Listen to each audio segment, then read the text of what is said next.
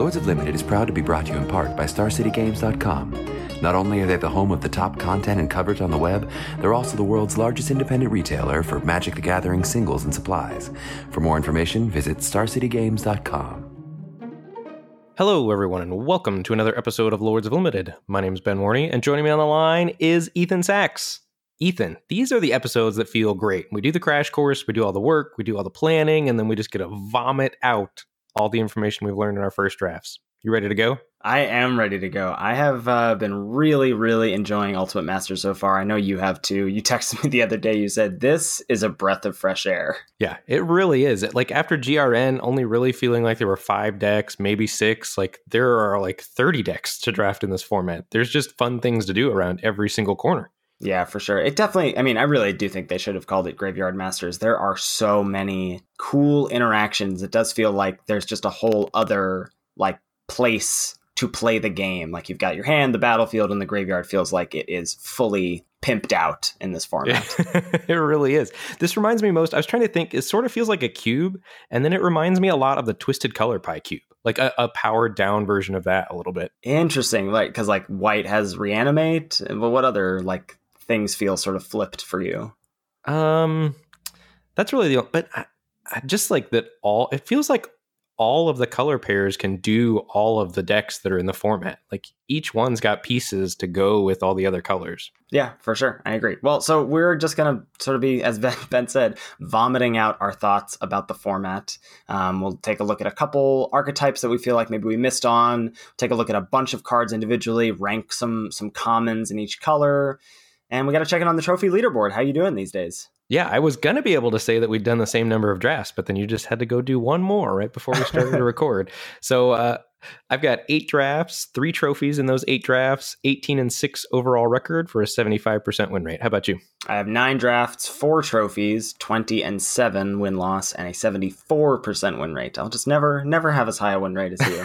But it's nice. Feels nice that we're both starting off really strong. I think that's probably one of the other reasons we're so excited to talk about the format is I think we're doing very well at it. Well, this format is a drafter's dream.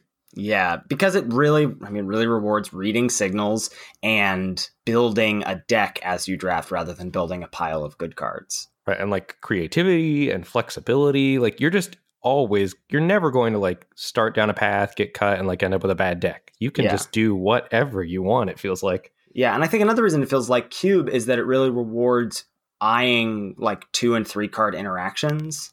Mm-hmm. Just knowing I can loop this, or this goes well with this, or if I get these 3 things together, then I'm really doing XYZ. I think that's really a thing that I only learned from doing cube drafts. Right. All right. Anyway, so we're getting a little ahead of ourselves. We've got enough gushing. We got to talk about the Patreon before we go any further. Patreon.com/Lords of Limited is a place to give back to the show if you so choose. The show will always be free, but maybe you've been feeling like you're getting a lot out of the show. You're winning some more boosters on Magic Online or at your local FNMs. Maybe you crushed your UMA draft at FNM, and that was perhaps partly due to the crash course and you want to give back. I got to say, now is the time to give back to the show so you can get in on the Discord, right? We've got UMA drafts. We're going to have Cube season coming up if you want to get information on that, if you want other like-minded individuals to talk to you about that. And then we're going to be getting into spoiler season. And as Ben has said before, the Discord is the best place to be at the start of a new format. That's when you're going to get the most information from so many people jamming a bunch of drafts. You're going to see what trophy decks look like. You're going to see a lot of pack one, pick ones and people weighing in on their decisions. All that stuff is great in the Discord. We have some higher tier rewards as well. If you want to give back a little bit more, you can get access to show notes. You can get access to a private feed with us. You can get access to some coaching sessions with me and Ben, which we are now starting to roll out since we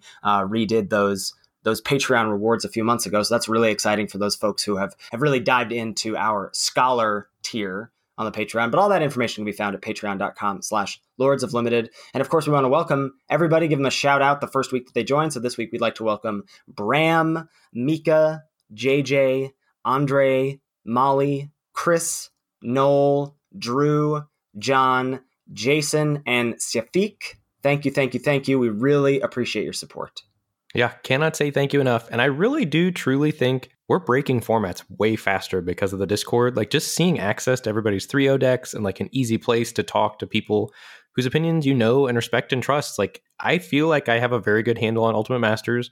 My last trophy, red-green aggro, I would not have gotten without talking with Ryan Sachs and seeing other people in the Discord talking about red-green aggro. Court of Calls in there, their discussion on that helped me figure out how to draft my last deck, and I just 3-0'd as a result of the Discord existing. Yeah, that's pretty sweet. I would totally agree with that. So if you want to get in on that action, you know where to go. All right, so I think a good place to maybe start off our conversations today is to take a look at a couple roundtables, maybe some drafts that we've done over the past weekend, and see where that led us to some card evaluations, putting cards in the arena, if you will. Yeah, I've got one right here. You want to take a seat? Let's do it. All right, pack one, pick one. You see the following cards in contention.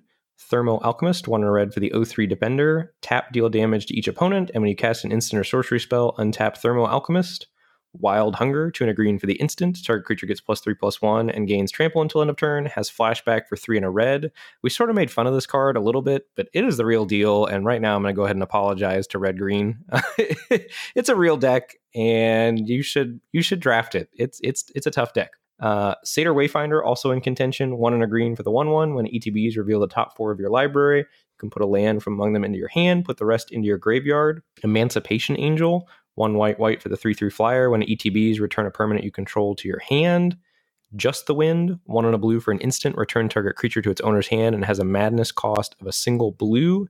And your rare is Desolate Lighthouse, tap to add a colorless, and also has 1 red-blue, tap, draw a card, discard a card. So I think before drafting this format, I would have taken Emancipation Angel out of the pack just because it's so strong.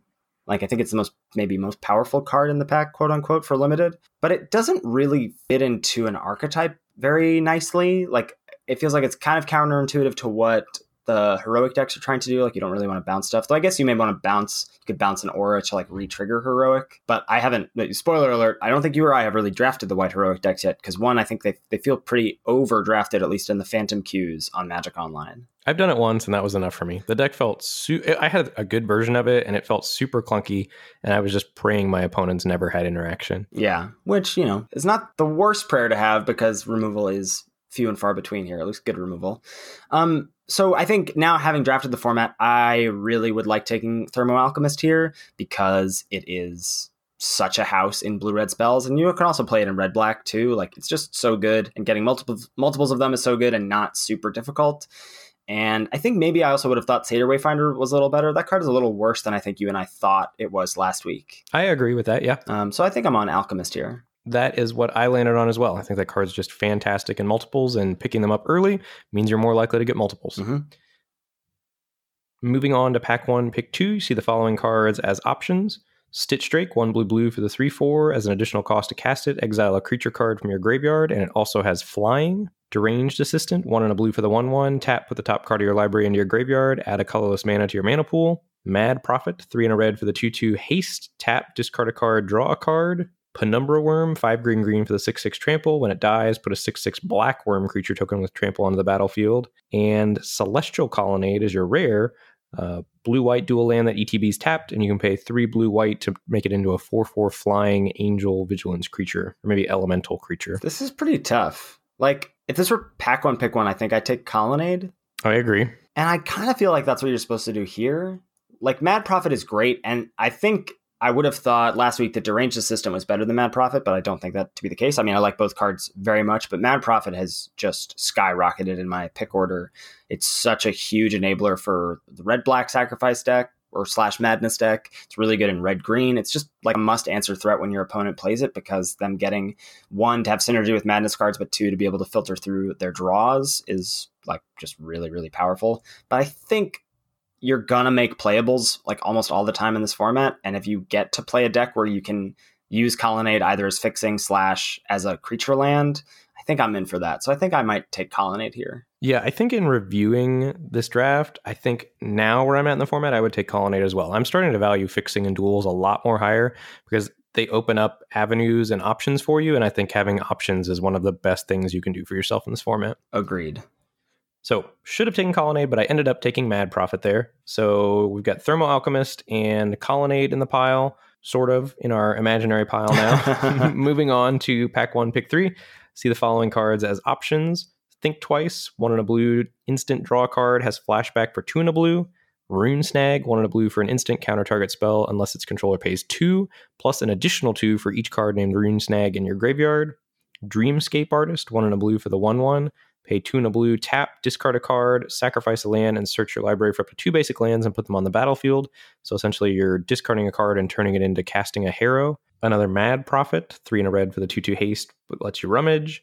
And your rare is All is Dust, 7 mana, tribal sorcery Eldrazi. Each player sacrifices all colored permanents he or she controls. All right, so am I supposed to take this pick having taken Celestial Colonnade or having Mad Prophet? Well, let's go down the Mad Prophet route, since that's what I took. So you've got an Alchemist and a Mad Prophet. Then I would follow it up with another Mad Prophet. I think that seems pretty clear to me. All is Dust is not exciting to me. It seems like it's too hard to make it work.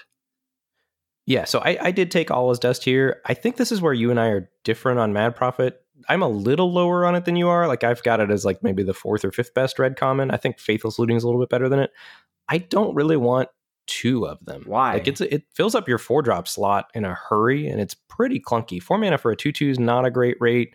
Oftentimes you can't take advantage of the rummage the turn you cast it because you're tapping out on turn 4. So it doesn't really have haste. Wait, what do you mean you can't take advantage of the rummage? Like, you can't madness it, but that's like saying looting is bad. But it's not looting, though. It's rummaging. So that's significantly worse than looting on turn 4, I think. Yeah, I mean, you can just discard your other Mad Prophet to it if you're worried about having multiples of them. No, sure. No Kappa. Yeah, I think you're undervaluing this card. I have it as the 2nd best red common. Okay, so you're slamming a 2nd Mad Prophet here. I took All is Dust. I think that just is a powerful card that seemed sweet to building around at the time to me. That's fair. Moving on to pack 1, pick 4. See the following cards as options. Faithless Looting, single red for the sorcery. Draw 2 cards, discard 2 cards, and has flashback for 2 and a red. Urban Evolution, 3 blue-green for the sorcery. Draw 3, and you can play an additional land this turn. And Stinger Fling Spider, 4 and a green for 2/5 reach. When it enters the battlefield, destroy target creature with flying. And there's also a Fire Ice in the pack. Fire does 2 damage divided any way you choose among creatures or players for 1 and a red. And Ice taps a permanent, lets you draw a card for 1 and a blue at instant speed. Yeah, I mean, if I'm on red card, I would take Faithless Looting here pretty happily. Yeah, I was thinking that like I didn't really have any madness shenanigans going on yet. And after picking All is Dust, Stinger Fling Spider seemed like it went in a controlling build, so I was thinking maybe I could land in some sort of a controlling All is Dust deck. That's where my brain was at the moment. Yeah, I think there's a lot of... It feels like, at least at common, especially in red-black, like there's a lot of cards with madness, and especially something like Grave Scrabbler, which is like a 4-mana 2/2, but if you pay it for its madness cost at 1 and a black, you get to return a creature card from your graveyard to your hand. I think that I have often found like I want to make sure I have the discard outlets first before I have cards like that. Like, they just make so many other cards so much better, like Reckless Worm or Twins of Mara Estate or Grave Scrabbler. I think that I would just want to pick up as many outlets like that because that feels like it then leads down more flexible paths in the future. Right, and that's one of the things we're going to talk about for how to draft this format. I think you're supposed to draft cards that make the cards around them better. And those discard outlets certainly do that. I was just on the wavelength of All is Dust and drafting some sweet, magnificent control deck. Do you think that maybe Urban Evolution is better in that deck then? No, because Stinger Fling Spider is a 2-for-1 and a brick wall. Well, it's a 2-for-1, especially if you have Defy Gravity in your hand. Oh, yeah. That's going deep. That is some deep action. I got to live that dream this weekend. So no, I'm fine with Stinger Fling Spider. I think card advantage is fairly easy to come by in this format if you want it. Interesting. Okay. So moving on to pack 1, pick 5. There's not a ton of like decisions to go down here because we're going down different routes. So I'm just going to sort of illustrate how the rest of the draft went. So I took an Ulamog's Crusher, again, living my All is Dust dream. I had just lost like an Ulamog's Crusher Reanimate deck, so I had a little bit of a crush on that card. Then a pick 6 Soul's Fire out of a very weak pack. Pick 7 Resurrection, thinking maybe I was going to do some Ulamog's Crushing Reanimation Dreams. Pick 8 Cathodian out of a very weak pack. That's the 3-mana 3/3 that when it dies, you add 3 colorless mana to your mana pool. That card has just been fine. Like, yeah, that's a pretty big creature for 3 mana in this format. Yeah, I agree. Creatures are not huge, with the exception of like there's some 4/4s running around and some 5/5 tramples, or just like a 5/5 Gurmag Angler. But yeah, I've not been sad to have Cathodian just as a filler card, a blocker, especially in my more controlling decks. And then pick 9, I wheeled Wild Hunger, which was a huge signal, and I ended up jamming red-green aggro, which we are going to talk about in just a little bit. So we'll break that deck down and how to draft it for you. But wheeling that Wild Hunger is how I got into that deck. Yeah, that makes a lot of sense. And I think that sort of rewarded for like not going all in on anything, just sort of like dipping your toe in multiple archetypes and then realizing what was open. Because like we said, I don't think you're going to be short playables if you find the open lane. All right, well, I've got a round table for you, good sir. Would you like to take a seat? Let's do it. All right, so pack one, pick one. You see a pretty stacked pack. You got a Last Gasp. That's 1 and a black for the instant. Target creature gets -3/-3 until end of turn.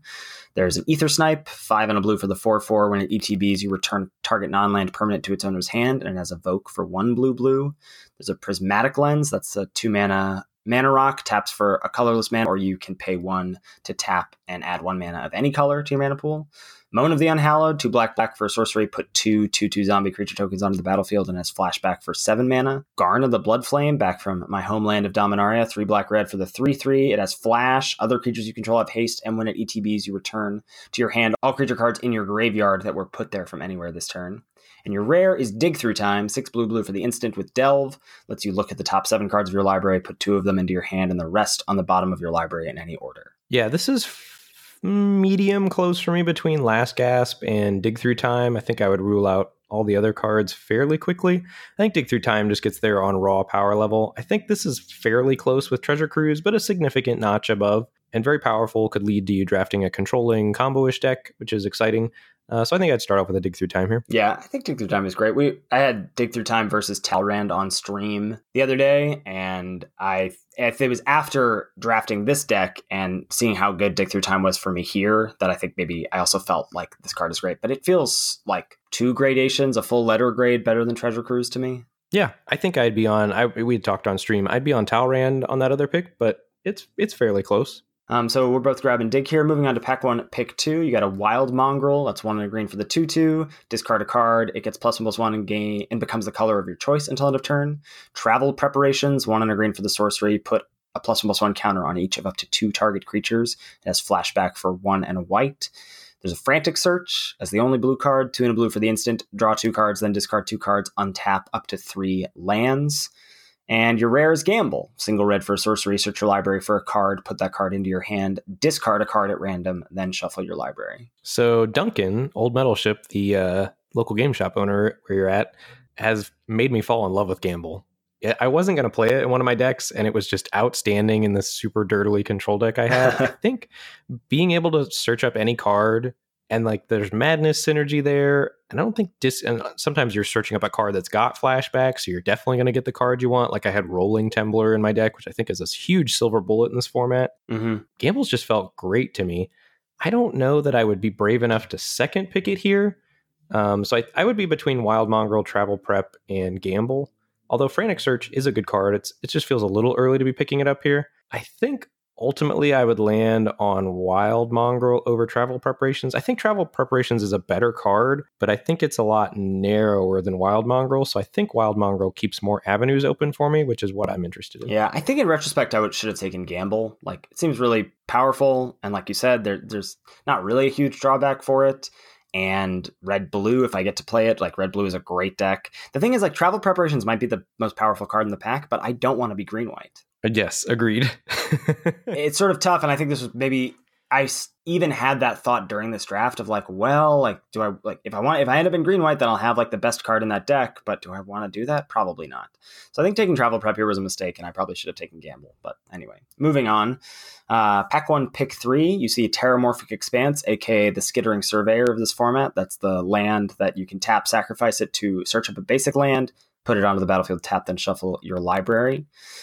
There's an Unburial Rites, 4 and a black for the sorcery. Return target creature card from your graveyard to the battlefield with flashback 3 and a white. And that's about it, right? I think it's just between those 2 cards. Yeah, I agree. There's nothing else pulling me in any other direction. Terramorphic Expanse is great. I think you're supposed to pick it super highly. Unfortunately, Unburial Rites is busted enough that I would take Unburial Rites here, but I am all about the Terramorphic Expanse Express. I agree, but I did grab Unburial Rites here. I was pretty happy about that. Moving on to pack 1, pick 4, following cards as options. There's a Gurmag Angler, that's 6 and a black for the 5/5 with Delve. There's Vessel of Endless Rest for some more fixing, 3 mana for the mana rock that can tap for 1 mana of any color, and has relevant ETB text. You put target card from a graveyard on the bottom of its owner's library. Not a May ability, important to know. Not a May ability. Fire Ice is also in the pack. That's the split card we had from Ben's Roundtable. And Boneyard Worm, 1 and a green for the Star. Its power and toughness are each equal to the number of creature cards in your graveyard. Yeah, this is a tough pick. I think if you had taken Gamble, you're taking Fire Ice here. Yes. As it stands, so we've got in our pile, we've got Dig Through Time, Travel Prep, and Unburial Rights. Right. I think, after taking Unburial Rights, Dig Through Time is going to let you see a lot of cards. I think Boneyard Worm is interesting to take a flyer on here. It's really powerful if you end up in a green-based graveyard deck. Nothing else is really a standout card in any archetype. So you're just trying to poke down different paths, I think, and try to feel out what sort of archetype you can fall into. Yeah, I was thinking that, we could still just be green-blue XX with Boneyard Worm, and then we're splashing rights and stuff. And I think Boneyard Worm is best in a green-blue deck to be able to churn through your library, that sort of thing. So that's what I grabbed here, but not super confident that one, that card is going to be good in my deck, and two, that's where I'm going to end up. Pack 1, pick 5. Got some spicy stuff. There's a Think Twice. It's the draw card with flashback spell. Satyr Wayfinder, 1 and a green for the 1/1 ETBs. You look at the top 4 cards of your library, put a land card from among them into your hand, and the rest into the graveyard. Another Ether Snipe. A Penumbra Worm, that's the 7 mana 6/6 trample that when it dies you get a 6/6 trampler. And Magmaw, 3 red for the 4/4, pay 1, sack a non-land permanent.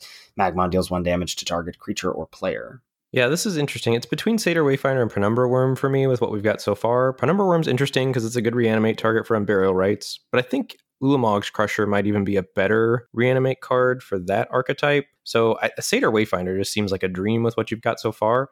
It fills the graveyard for Boneyard Worm. Unburial Rights has flashback. Travel Prep has flashback. And it's going to fuel Delve for Dig Through Time. So it's got synergy with all 4 of the cards you have in your pile already. So I think I would nab Satyr Wayfinder here. Yeah, I agree, and that's what I did. Moving on down the draft, there's, not much to speak of. I think we'll just sort of go through. We are going to end up with a blue-green value deck here, but it's not going to be super evident from what we get at the end of this pack. Pick up a Brawn next, which is 3 and a green for a 3/3 with trample, but as long as it's in your graveyard and you control a forest, creatures you control have trample. So again, I felt like that had synergy with my graveyard shenanigans. The problem is that creatures are mostly small, and all the creatures that are big usually have trample. I guess this is just good with Ulamog's Crusher, but other than that, I haven't found, the Penumbra Worm already has trample. So I'm why do I need my 2/2s to have trample? Right. Then I grabbed a Vessel of Endless Rest. That's the Manolith variant next. Just figuring out, maybe I want to splish splash around. Pick 8, I get an Aether Snipe. And then I'm picking up, Rune Snag and some, little green creatures. And I did end up getting a pretty sweet, blue-green base multicolor deck that I think, has a lot of game if you pick up the Kodama's Reaches and Terramorphic Expanses or Dreamscape Artists. I will talk about this archetype in a little bit, but it sort of feels like the gate deck for me a little bit from GRN. If no archetype is sort of presenting itself to you, this is a pretty easy archetype to back into. Yeah, that makes absolute sense to me. I have not gotten to draft it yet. I think mostly because I'm taking Wild Mongrel over Kodama's Reach right now, but that may change as the format goes on. Yeah, this format doesn't seem fast enough to me that I have to draft aggro decks, and so I'm much more interested in drafting the sweet Dirtle decks. Surprise to no one. So let's get some general thoughts on the format. It's super sweet. I'm having such a blast drafting this, and I feel like we had a pretty big leg up this weekend about what to do in the format because of the crash course. Yeah, between that and the Discord, I felt like I went back. We were trying to find draft logs for this episode, and I went back and looked at my first draft. And normally when I look at my first draft, I'm like, I would change a few of these picks. I went pick for pick with myself through pack 1, which was nice. So what do you feel about the speed of this format? I think it's medium speed. I mean, there are blisteringly fast decks. I've played a mono red deck that almost killed me dead several times, and I barely eked it out because I had Rolling Temblor in my deck, which I think is a super good card in this format because it kills those strategies pretty hard. Red-green hits really, really hard and needs to be respected. White-red heroic. I mean, I think there are good focused aggro decks. And I'm not even sure that people have figured out how to draft them really well yet. Arena Athlete is a pretty key card, I think, and a pretty scary card in those decks. That's the 2/1 that has heroic. When you target it, target creature can't block this turn. So I don't know. I think where I'm at right now is I either want to be playing like red-green aggro, or I want to have a control deck with a plan to beat aggro decks. Yeah, I think Rolling Temblor is kind of key there. I think there's a lot of incidental life gain as well that helps out in that department. I think also persist creatures help out in that department. I think the heroic menace doesn't seem to be the menace that we thought it was going to be. No, heroic feels really bad to me. Like playing Wingsteed Rider on turn 3 and then suiting it up with a Boar Umbra or something is just not a winning strategy, in my opinion. Yeah, I mean, it can win for sure, but it also doesn't feel like it's impossible to have an answer for it. No, not at all. Yeah, I think that most of my games have been really like kind of grindy and interactive, like a lot of decisions.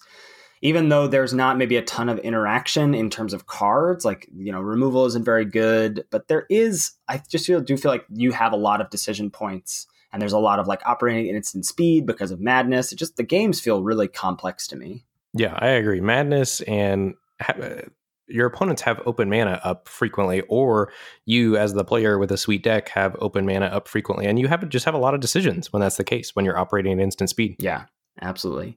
Any feel for like best colors yet? Yeah, I think red is the strongest color by a fair margin. After that, I don't really have strong opinions, but I've really, when given the opportunity, tried to position myself in red. I think red's got the best commons, and I think it's got super deep commons. So Fiery Temper 1, Thermal Alchemist 2, Faithless Looting or Mad Prophet, tied for third, depending on if you're me or you.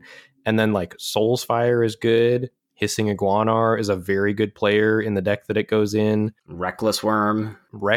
Yeah, God, man, they're so deep. Yeah.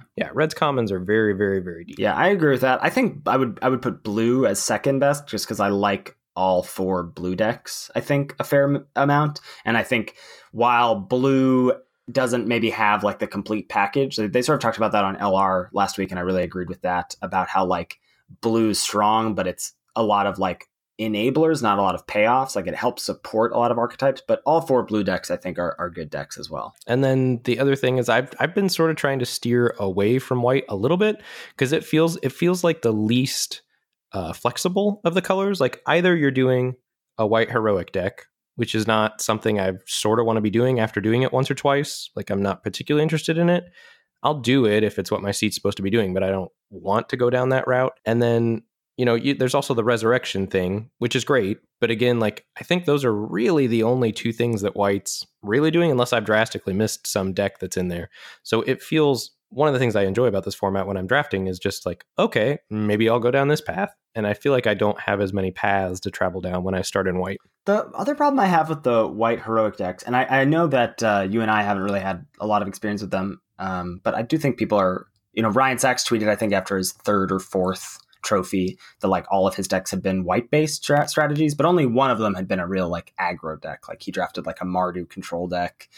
Anyway, but I think that in a format where there's so much value to be had, it's hard for me to want to like go tall and pray or go wide and pray. Yes. Like you have to have sort of like the perfect sequence of draws for an aggro deck. And if you don't, any sort of like mid-range to control deck is going to have all the pieces to like outcard advantage you, outvalue you. So that doesn't feel good to me to draft that kind of deck. I feel like I'm just missing out on so much sweet power in this format. Yeah, I agree with that. So you got some bullet points here about how to approach drafting this format in the big picture. Yeah, just like general things to keep in mind if you've not done drafts yet, or maybe you've only done 2. This is sort of how I'm trying to approach it, things I'm keeping in mind. And one is obviously still bread, take bombs first. And then I'm really trying to value cards that are good in multiple archetypes pretty highly. And maybe the rest of these points aren't in order of like what you're supposed to pick cards, just like general principles to keep in mind while you're drafting the set. But value cards that are good in multiple archetypes. So a card like Faithless Looting, for example, is great in red-black, is great in red-blue. You'll play it in red-green sometimes if you've got a lot of Reckless Worms or other things floating around, and is great in red-white Reanimator. So there's like a color pair that pairs with red in every other color where Faithless Looting is good. So cards like that go way up in value. And I think you really want to try to take cards that raise the value of cards around them. So like if you look at cards individually in this format, they really are sort of flat in power level or like individually not super powerful. But if you can combine them in a deck that's really synergistic or has a goal or a plan, it really can raise the value of all the cards in your deck. So I think you're supposed to take like linchpins for archetypes or cards that pull up the other cards around them. So for example, Thermal Alchemist is, I think, a great example of this and why it's such a high pick for me. It makes every other spell you have in your deck better. So Think Twice is already a pretty good card. And then as soon as you have Thermal Alchemist, you deal a damage onto Think Twice, which is great. So cards like that, or Wild Mongrel, like makes every card a discard outlet that's free, like Mad Prophet, for example, or Wild Mongrel, makes every single card you have with the Text Madness on it way better, which I think is what you're ultimately trying to do in this draft format. Yeah, I think there are just so many cool interactions. Like I wrote an article that I think people should check out for Cardsphere that has 20 interactions in this format to look out for. And I think getting your brain to start working that way as you look at these cards, or like maybe before going into your next draft, like just pull up the full spoiler and go through and look at some cards, maybe just the commons, and think about like, well, what makes this card better? Like if you look at Mere Servitor, for example, and if I can get 4 or 5 of those, that's the 1 mana 1/1 that if it's on the battlefield at the beginning of your upkeep, you return all Mere Servitors from your graveyard to the battlefield. So what makes that card better? You know, we talked about some interactions with it last week. Other things like looking at a card like Faithless Looting or Wild Mongrel. What makes that better? Cards with flashback, cards with madness. Like there's just a lot of ways to get incidental value or to raise up, as you're saying, raise up the power level of cards by combining them in those synergistic ways. This really, really rewards you building decks and building combinations during the draft rather than like finishing the draft and saying, okay, what do I got here? So you've played with Mirror Servitor, correct? I did. I want to talk about that card in a little bit, but I did play a blue-black deck with Mirror Servitor. So I want to just ask you right now, because I have a crush on that card and I really want to draft that deck, but I haven't gotten into it yet. How highly are you picking the first Mirror Servitor? I think it's like, I'm trying to remember. Oh, you remember like when we were taking, what was that 1/2 for a single blue mana that was like unblockable in Amonkhet? Slitherblade? So there was like a thing when you drafted that deck where like you knew that one, and there have been other cards like this, this is just the first one that comes to mind, where like you knew that you had one from like pack 1, right? Like you open up a pack and you're not taking Slitherblade first, you take something else, but you're aware that Slitherblade is there. And then you like see one pick 6 and you grab it then. And then your first one wheels, and then it feels like you're the person who's going to get them all. That's sort of how I feel about Mirror Servitor, that like I see one in my first pack, and then I'm going to pick one up like 6th or 7th in pack 1. And if that other one wheels, I can like stake my claim as that drafter. Because it feels like after pack 1, people shouldn't want that card, you know? Yeah, that makes a lot of sense to me. But I haven't been able to have that happen yet. But that's how I was trying to approach it. So that's good to know. Yeah, I don't think it's going to come up that often, but I think when it does. Yeah, and so I drafted a blue-black version of that deck with 4 of them. I do think 5 is probably the sweet spot, because like you need to have 2 of them. You need to have drawn 2 of them to feel like you're really doing it. So like with 4, I like always felt like I drew 1, but getting the second one wasn't always reliable. And I felt like the deck was strong. It was not hard for like combos with Stitched Apprentice or Bloodflow Connoisseur to get going. I just ended up facing 2 decks that had main deck Rolling Templar, which was kind of a bummer. Card's so good. Yeah, the card just wrecks that strategy. Yeah. And then just some other things. I think you need to take premium removal super highly because it's really scarce. And I think interaction's great. So like cards like Last Gas, Face Fetters, Fiery Temper. Unholy Hunger. Yeah, Unholy Hunger, the 1/white destroy target tapped creature. What's that called? Oh, I don't know. I have no idea either. Swift Reckoning. Swift Reckoning. Saved it. There you go.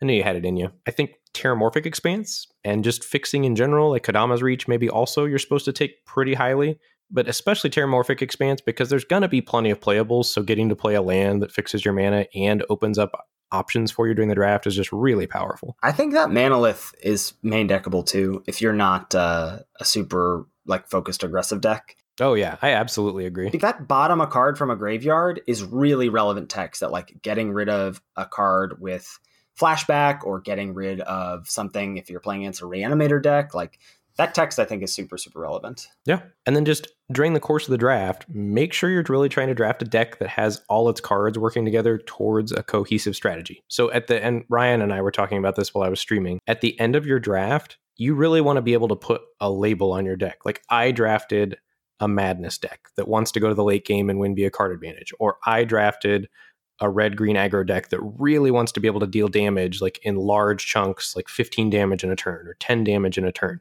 Like your deck needs to have a very clear plan and the cards working together cohesively towards that plan. Yeah, I totally agree. I mean, this is just a good lesson for Limited in general. But it feels like it's on steroids here. Totally agree with that. Totally agree. I'm not surprised because it's a master set. Like, we're feeling like it's very close to a cube of some sort. So it's not surprising that like really knowing what archetype you're drafting or what style of deck you're drafting by the end of the draft is important to have.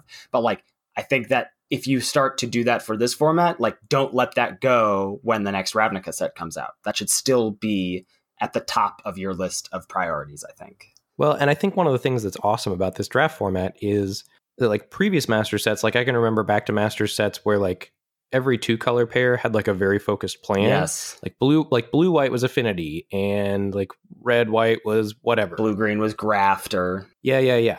And those, I always resented those masters formats because I felt like it made everybody else better drafters than they were. And I think this set doesn't do that for you. Like, I think you have to put in the work to like figure out what sort of a deck you're drafting here. Well, this is sort of the general problem that people have with formats like Ixalan that feel like once you identify your color pair, it's pretty easy. Or formats like Guild of Ravnica, like once you identify the guild that you're supposed to be, it's not that hard to draft a deck sometimes. But like, yeah, here it doesn't, aside from the heroic decks, even among the powerful archetypes like red-black, there's a lot of different ways you can go. And do you lean heavier on the sacrifice theme or do you leave heavier on the madness theme? And there's just a lot of decisions to be made. All right, I think we should shift over to the top comments. Yeah, for sure. So we sort of already hinted at these a little bit. What do you have for red? Because I think I'm a little different here. Red, I've got Fiery Temper 1, Thermal Alchemist 2, and Faithless Looting 3. And I think Fiery Temper goes in every red deck. Thermal Alchemist goes in blue-red, black-red, maybe white-red, like if you've got a spell-heavy version of that. And I think Faithless Looting goes in blue-red, white-red Reanimate, red-black Madness. I think they're very, very flexible. Yeah, I have Fiery Temper 1, I have Mad Prophet 2, and Faithless Looting 3, just a nod to like 3 very flexible cards. Like I think those are going to go in all decks and be great in all red decks. So you're not that high on Thermal Alchemist. I really like Thermal Alchemist a lot, but I think I'm taking Mad Prophet and Faithless Looting number 1 over it. Maybe not Faithless Looting. I'm definitely taking Mad Prophet over it. Yeah, I am not there. No, well, I hope you get there because it's correct. So, you know, hashtag I'm with Ben, hashtag I'm with Ethan. Let's find out on the streets of Twitter. Yes, please. Let's do. So I've got Thermal Alchemist. So what are we hashtagging for Thermal Alchemist 2 if you're with like, me? What's the second best red common? Is it Thermal Alchemist or is it Mad Prophet? I'm going to crush you on this one. Oh, okay. All right. Well, we'll see. But as we said, Red's commons are super deep. Like we got a bunch of honorable mentions here. The Hissing Iguana, you were totally right about that card. That's the 3/1 that pings your opponent every time another creature dies. Reckless Worm, Lords of Limited, official preview card. That card is a lot better than I think we thought that was going to be good. And it's just better, I think. There's so many ways to discard cards. And Soul's Fire has really impressed me. Yeah, I did not know that could go to the face, and I think that totally changes red-green. Yes, well, we'll talk about that in a little bit, right? So for black here, we've got Last Gasp, number 1. That's the 1 black, give a creature -3/-3 until end of turn. That goes in all black decks, right? That's just like the most efficient removal. And because the creatures are generally small, it's pretty good. Unholy Hunger, I think, maybe people are sleeping on a little bit just because like they think it's clunky. It's also instant speed. Let's keep that in mind as well. This is the 3 black destroy a creature, and then if you have spell mastery, 2 or more instants or sorceries in your graveyard, you gain 2 life. Not irrelevant text. Again, going in all black decks. I think most black decks would be happy to have 2 of those, like just because removal is so scarce. And then I've got Grave Scrabbler at number 3. That's the Grave Digger variant that you have to madness out. That card's just super, super powerful. Like, yeah, you need to work for it because you don't want to just cast a 4-mana 2/2. But I think the ways to enable that are there if you want them. And then you get this as a really strong payoff. Yeah, that makes sense to me. I think I've been undervaluing that card. And it is really powerful when you're madnessing it out. Mm-hmm. So cheap, 2-mana 2/2 to get back a creature. It's crazy. Yeah. Black, I think, also is pretty deep. Like there's a lot of good cards. They just sort of go in different archetypes, I think. But, you know, Twins of Mara State, that's the 3/5 for 5 with Madness for 2 and a black. That's going to be great in a lot of decks that, you know, Grave Scrabbler is going to be good in. Slum Reaper, I've been impressed by, certainly main deck and also out of the board against some strategies. That's the 4-mana 4/2 that makes each player sacrifice a creature when it ETBs. Olivia's Dragoon, that's the 2-mana 2/2. That's a free discard outlet as well to give it flying until end of turn. That's going to be a really great way to enable Twins and Grave Scrabbler. Moan of the Unhallowed. I have really liked this card. I was pretty high on it last week when we were doing our crash course, and it has not disappointed me. It just happens that black is also pretty deep at common. So that's the way to make 2/2 zombies and has flashback. Bloodflow Connoisseur, also really good. Good little engine for the red-black sacrifice deck. I have a question for you about the red-black deck. Yeah. Do you think Furnace Celebration is good in that deck? I think it's a little too clunky. I think it's a little too clunky too, yeah, which makes me sad. The problem is that like Magma exists. Right. And that's just like better. Furnace Celebration in like one package. It like gives you the sack outlet and the damage all in one. So you don't need Furnace Celebration. There's that sad little meme of the guy looking at Magma with Furnace Celebration jealously looking back at the person. That's right. All right. Moving on to blue, I've got Deranged Assistant number 1. Goes in pretty much every blue deck, I think. Even blue-red, you'll play it because I think a lot of times you want to dump spells into your graveyards there. Just the Wind, I want 1 to 2 copies of in every blue deck. That's number 2. And I've got Rune Snag at number 3. And again, I think you're just playing that in every single blue deck. Some honorable mentions going out to Frantic Search is very good if you've got any madness or combo shenanigans going on. Treasure Cruise, I think you want 1 of in all your blue decks, maybe 2. And Think Twice, I think, is a great role player in any blue-based spell-focused deck. Yeah, I think this list really hits home for me how blue is so good at like as a support color for other decks, but not really good at like a game plan. Like it really has a lot of pieces. Like, hey, if you do want a ramp, do you want some card advantage? Do you want a madness outlet? Do you want counter magic? Do you want bounce? Like I've got all that stuff. I don't really have like the ways to win games at common, but I've got all the like good fuel to help you win games with your other cards. Right. That makes sense. I think Frantic Search and Faithless Looting have never been better in a limited format. I absolutely agree. Like it feels so easy to not be down a card when you cast them. Moving on to white, I think this is probably what you and I have the least experience with, but Wingsteed Rider does feel like the best common here. It's going great in all heroic decks, and you might even play it, like depending on if you have like some like few ancillary ways to target creatures, like in a non-focused heroic deck, you could still play it. Like a 3-mana 2/2 flyer that can become a 3/3 flyer is nothing to sneeze at. Faith's Fetters has been really impressive. The like shutting off creatures' abilities. There's a lot of creatures with activated abilities in this format, and I think Faithless Looting or Faith's Fetters really does a strong job of shutting those down. And then I'm not sure about this. You have God's Willing at number 3. I could see that being true, but maybe it's just Resurrection as a strong role player. Yeah, I don't know. Looking at this list, I'm just trying to reevaluate. I have played white a fair amount. I think Face Fetters might be number 1 just because it is good in every white deck and it lets you go down like white resurrection type routes. But Wingsteed Rider is sort of the backbone of the heroic deck. I don't know. That's close. That's sort of like the Healer's Hawk versus Luminous Bonds debate, I think. Right. Yeah. But in this format, I could see Face Fetters because options are so good. But I feel fairly confident about God's Willing at number 3. Yeah, and Faith's Fetter is splashable too, which I think maybe boosts it up a little bit. Yeah, and then some honorable mentions going out to the Umbras in combination with heroic cards. Pilgrim that searches up an aura from your deck can go get Face Fetters, which is also a very good package in a controlling deck as well. Like just playing a 3-mana 1/2 and knowing you can go get your removal spell is pretty sweet. It's very good against the aggro decks to go turn 3 Pilgrim into turn 4 Face Fetters. And then Resurrection, I think, is pretty awesome at common. And I didn't really think Reanimation was a deck that existed at common, but after getting Ulamog's Crusher reanimated on me, I am a believer in common level Reanimation. Yeah, I'm not sure it's a white-black deck. I do think it's better suited in white-blue, based on what we talked about last week about like what blue does in cube, at least for the Reanimator deck, is allows it to like churn through your deck to find the pieces you need. And I think it does that very well here too. I agree. Lastly, we'll take a look at green. What do we have in green? I think Wild Mongrel at number 1, Kadama's Reach at number 2, and I could see those flopping. They're very close. Wild Mongrel goes, I think, in every green deck, which is why I've got it at number 1, and Kadama's Reach really only wants to go in controlling decks, like green-blue or green-black primarily, or like a ramp type strategy, but I think you're playing Wild Mongrel even in those strategies as well.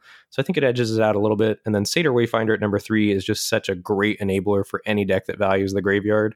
And a lot of those are green based. And then some honorable mentions. Prey Upon has been backbreaking in the green-white auras deck. It's very, very good if you end up in green-white heroic. Hooting Mandrills has been impressive, delving it out early on turn 4, maybe after a Satyr Wayfinder or something. And Pulse of Marasa has actually been super sweet too. Gaining 6 life is big game against the aggro decks, and rebuying a key card is relevant in this format. And goes infinite with Eternal Witness if Eternal Witness keeps dying. Ooh, yeah, it does. Pretty sweet. So what are you at in terms of top archetypes right now? Like if you were going to log off of this sweet call here when we finish the episode and join a draft, what are you hoping to find yourself into? I think red X for me right now. I think red black's great. Mostly, I haven't drafted it yet, but I value your opinion a lot, and you've said it's great, so I'm going to take your word for that. I have some couple trophies with blue-red spells, which I know is great if you've got 3+ Thermal Alchemists. Red-white Reanimator is pretty appealing. I think red-white Heroic is probably also a pretty good deck, and I've had some success with red-green Beatdown, as we're going to outline in a little bit. So I think I'm looking to start red, and I think any red archetype is pretty good. Yeah, that makes a lot of sense to me. I did want to revisit an archetype from last week, and I know you want to have some apologies to make to red-green. I want to talk about blue-green because I kind of feel like we missed it, or at least my experience so far has been that we kind of missed it a little bit, at least that it's not super based around graveyard strategies that much. Like that's part of it, but it's more what we said in terms of, oh, maybe this is another possible archetype for this color pair, which is, I think it's just like blue-green multicolor value. And I have felt like this is, as I said before, this is like the gate deck from GRN. It seems like when nothing is open, like if you end up with some Terramorphic Expanses and some Kodama's Reaches, that then you can just take whatever. Yeah, the world is your oyster. And that feels pretty good when, the power level of the commons and some of the uncommons, to be fair, is flat. And then if you just get past or open some good rares, you just get to play them. And that feels really good. Like, because those rares or those few uncommons are going to be so much stronger than a lot of the stuff that other people are doing because it is such a synergy format. So let's remember that you do actually have more fixing. I think we were sort of like, well, there's not a lot of fixing because there's not the lands in the set that we're used to in these master sets. But there is fixing, especially in green-blue. So there's Kodama's Reach, there's Dreamscape Artist, that's the blue creature that lets you cast Harrow. There's Prismatic Lens at uncommon. There's Vessel of Endless Ranks, that's the Manolith card, and Expanse. These are all good picks out of weak packs, and you're gonna see some weak packs because the power level is flat. Right, especially when you don't have a direction. Like, that's when the packs really look like, yes, oh, this is a terrible pack. But as soon as you have a plan, I think it's rare to run into a pack where you can't find something that goes in your deck. Exactly. And I mean, this feels like a good plan to go into because you will then have many options. The graveyard synergies are helpful, especially because you have these 2-drops in blue and green, Satyr Wayfinder and Sultai Skullkeeper, that are going to fuel your yard and help you affect the board early so you don't fall behind against aggressive decks. When you have the fixing, you can take splashable removal like Swift Reckoning or like Shriekmaw. This is sort of like the classic blue-green deck. Like, green is providing the rampant fixing, blue is providing the card draw, and you let the other colors provide the rest. Provide your bombs, provide your removal, whatever you need.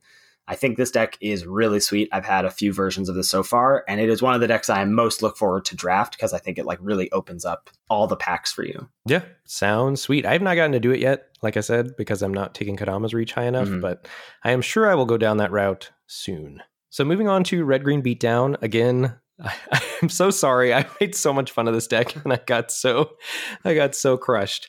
This is a very real deck in the format, and I think it's maybe not like tier 1 deck, but definitely tier 1.5. It's a scary deck. Yeah. So as we outlined last week, I do think Wild Mongrel into Reckless Worm is like a core component of the deck. Like, that's a great curve if you can get that. But there's a lot of other pieces to the deck that we missed that give it a lot of staying power and make it very threatening. So Reckless Charge goes in this deck. I think you probably want about 2 copies of Reckless Charge per deck. That's the single red. Target creature gets +3/+0 and gains haste until end of turn, and it's got flashback for 2 and a red. Wild Hunger is a huge beating, which we noted, but it's an even bigger beating than we thought. That's the card that gives +3/+1 and trample and has flashback. Become Amends is insanely good in green-red. That's the 5 and a green. Target creature gets +6/+6 at instant speed and has Delve. And those cards work in tandem with Arena Athlete. And when you target it, it makes one of your opponent's creatures unable to block this turn, and Soul's Fire. So essentially what you're trying to do is you're trying to land a Become Immense or a Wild Hunger or something, make your creature into a 6/7 powered trampler, and then Soul's Fire your opponent's face for 7, and then they also have to deal with a trampler that's tough to block. Double Cleave can also do some work here, gives target creature double strike. So like the old Atarka red deck from Standard that used pump like Titan Strength, Become Immense, and then Teamer Battle Rage was a key card there that gave double strike and trample if you had Ferocious. And so you're just trying to deal gigantic chunks of damage in one swing to your opponent. And I think that's really what red-green is trying to do here as well. So those are sort of the cards that we missed. And then you're just really trying to do that, like build up a turn where you kill your opponent dead. Like sort of feels like, is it in GRN? Like if they're at 15, like what are you at? I think I can deal you 15 damage in one turn. Deck is not for the faint of heart. You have to do a lot of math because you're really trying to do like 15 damage in one turn, and that's a lot of counting. And if the board's complex, you really have to do a lot of figuring. Scuzzback Marauders is a fine curve topper in the deck. That's the 5-mana 5/2 trample persist, and it lets you dome for 5, which is with Soulsfire, which is pretty important. And I've found a single copy of Anger. Like if you have discard outlets like a Mad Prophet or something to put the Anger in your graveyard, a hasty Scuzzback Marauder or Reckless Worm or things like that does a lot of work. I agree. I sided in a copy of Anger in a red-black deck that I trophied with, and it did a lot of work. Haste on everything is big game. Yeah. So red-green is the real deal, and I think it's like an aggro beatdown deck that's really trying to do a bunch of damage all at once with those combat tricks and Arena Athlete. Yeah. I haven't drafted this deck yet. This is definitely not my style, but I'm sure I will, and it's nice to know the pieces to look for. I did get wrecked by this deck. I got 10'd by a Soulsfire with a Phoenix with 2 Boar Umbras on it. Holy cow. Yeah, when in the trophy deck in the finals, I was losing so hard. My opponent went turn 1 Noble Hierarch, into turn 2 put a Boar Umbra on it, and then turn 3 they put another Boar Umbra on it, and I was just like super dead. And then on turn 5 I had chump blocked it a couple times, and then on my Arena Athlete I went Reckless Charge, Soulsfire, you attack you for 8, and I dealt my opponent 16 in one turn. Gross. That's incredible. Yeah. So it's like a combo deck. Yes, it's like a combo deck. Yeah. That's okay. So we definitely missed that for sure. We talked about most of these. We got a pretty long list here of cards we wanted to touch on. But some of these that we haven't talked about yet. Conflagrate. It's a card that we were talking about in Discord that I've had in some trophy decks. I'd be interested to hear your thoughts about this. So this is the XX red sorcery, deal X damage divided as you choose among any number of targets, and then has flashback for red discard X cards. I keep wanting to like it, and it just seems too clunky to me. Like the front end is not a great deal, and the back end is not a great deal, because later in the game, I don't find myself having that many cards in the hand to discard. You need to draw more cards, dude. Have you ever thought about drawing cards? It's great. I do like drawing cards. Yeah, I don't know. I think the 5-mana deal 2 isn't the worst, since creatures are mostly small and it kills a lot of utility creatures. And having it as a flexible finisher / something that plays well with other discard outlets, like you can discard it and then use it later with a madness spell or whatever, or just dome your opponent for 4. I don't know. Yeah, I found that the card is not a super high pick or anything, but I'm pretty happy to have one of them in my red decks. Interesting. Yeah. Miraculous Recovery is on. You've got this on here. What do you want to talk about with this card? Yeah, I just think this card's very strong. It's instant speed. It combos with the Eldrazi, Emrakul. There's lots of sweet shenanigans you can do with the higher rarity cards with Miraculous Recovery. And I just didn't really think about it, but it can really eat creatures in combat. If it's instant speed reanimate, your opponent doesn't see it coming maybe, or they attack into open mana. Attacking into open mana is dangerous in this format. It's so dangerous, but you also can't not do it. Yeah, because they can punish you with card draw and things There's like that. There's just so many ways to do things at instant speed that I feel like you just all right, well, I'll do something else then. Right. Yeah, it's tough. So yeah, I just think it's a very powerful card. I think it's splashable. I think it's worth splashing. It's just very, very solid.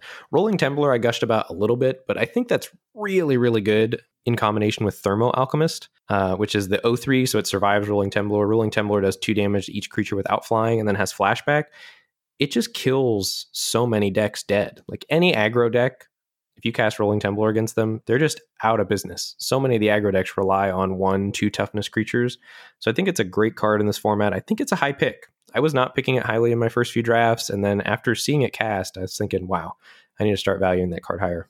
Yeah, and the sick thing is that it sits there in the graveyard with flashback, and your opponent has to play around it. You don't even have to cast it a second time, because they're having to be well, I can't, if I commit X number of X2s to the board, they're just going to get wiped out. So how do I do that? So they like have to hold things. It's just really such a powerful card. It's so cool to see cards like this. Like this was just fine in Innistrad, and it's so good here. Right. Yeah, that's what's cool about this format. So many of the cards that are just like were good or okay in their formats are so much better in this format. Right. Mad Prophet, way better than it was in, what was it, Avacyn Restored? Yeah. The card is absurd here. Another one, Mystic Retrieval. I think this card looked kind of whatever to me, but I think there's a lot of nonsense to be had in this format. And I think the higher your nonsense level, the higher you're supposed to value Mystic Retrieval. But what do you mean by nonsense level? Like just, I don't know, drawing cards and reanimating or like flashback. There's flashback madness, just like keywords, like the number of sweet stuff you're trying to do. Mystic Retrieval helps that out because you can do things like gamble. And if you've got Mystic Retrieval, you know you're getting the card that you gambled for at some point, regardless. I don't know. It just does so much. Yeah. The blue-red spells deck, I mean, I've only had it once, but I had 5 creatures in it, and I trophied with it. Like, blue-red spells is... that's what it really means, that. You don't really need creatures. You need the alchemists, and that's about it. Yep. Young Pyromancer also has been very impressive in any deck with spells. Mm-hmm. Bloodflow Connoisseur is another one I want to give a shout out to. I haven't played with this yet, but I've played against it, and I've watched you play against it. It just does so much. It's such a tricky card, and it's hard to anticipate. It just gives your opponent so many options. It's great in combination with Iguanar. Like you can really go off with a sacrifice deck, but just even a free sacrifice outlet with something like Magmar, or, you know, like the difference between paying 1 mana for Magmar and it being free on Bloodflow Connoisseur is huge.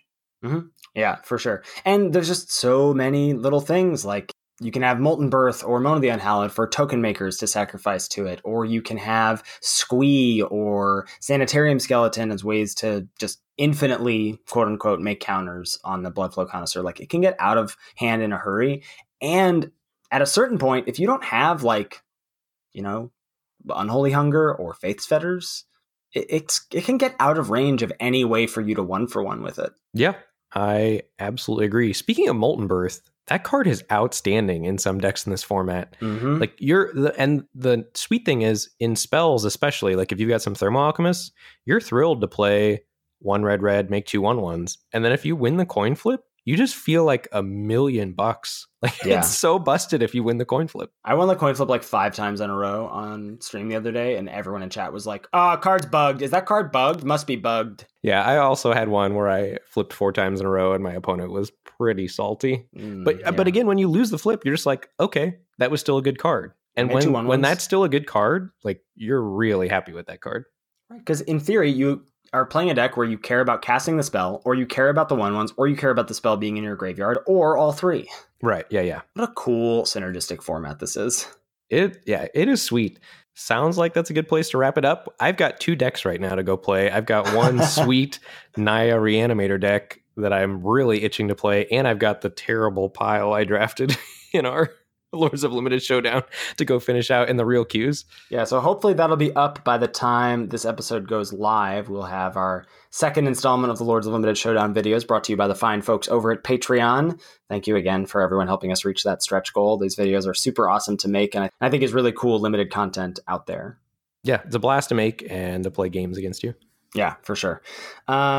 All right, well, yeah, I would like to go play some Ultimate Masters if that's all right with you. Yeah, let's do it. Thank you, as always, to Salty Pretzels for our intro and outro music. Make sure you give that a listen. The GRN Treasure Hunt is wrapped up, baby. Wrapped up like a little gift to put under the Christmas tree. Thank you all so much for everyone participating. We will get a list of our winners out to you next week, and we will have a date for the 15-hour stream over Ben's winter break for you as well. So you can mark your calendars, take off of work, call in sick, whatever you got to do. If you'd like to get in touch with us, you can check us out on Twitch, twitch.tv/Lord Tupperware for me, twitch.tv/Mr. Metronome for Ben. We're under those same usernames on Twitter, and you can also tweet at the podcast at Lords of Limited. If you've got any feedback about the show or any questions, shoot us an email at lordsoflimited@gmail.com. Thank you so much for listening, and we'll catch you next week for another episode of Lords of Limited. Thanks, everybody. See you later.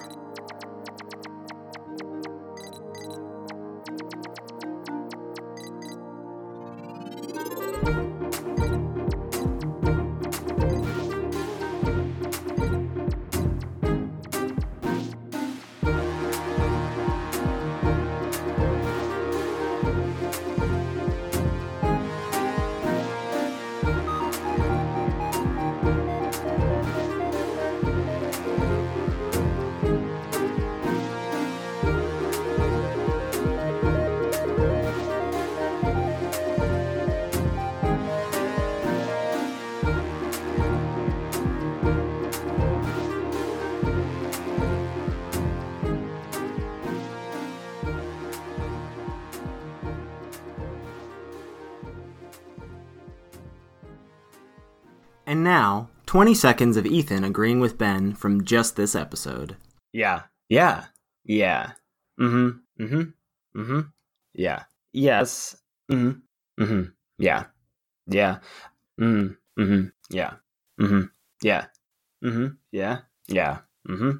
Mm-hmm. Mm-hmm. Mm-hmm. Mm-hmm. Mm-hmm. Yeah. Mm-hmm.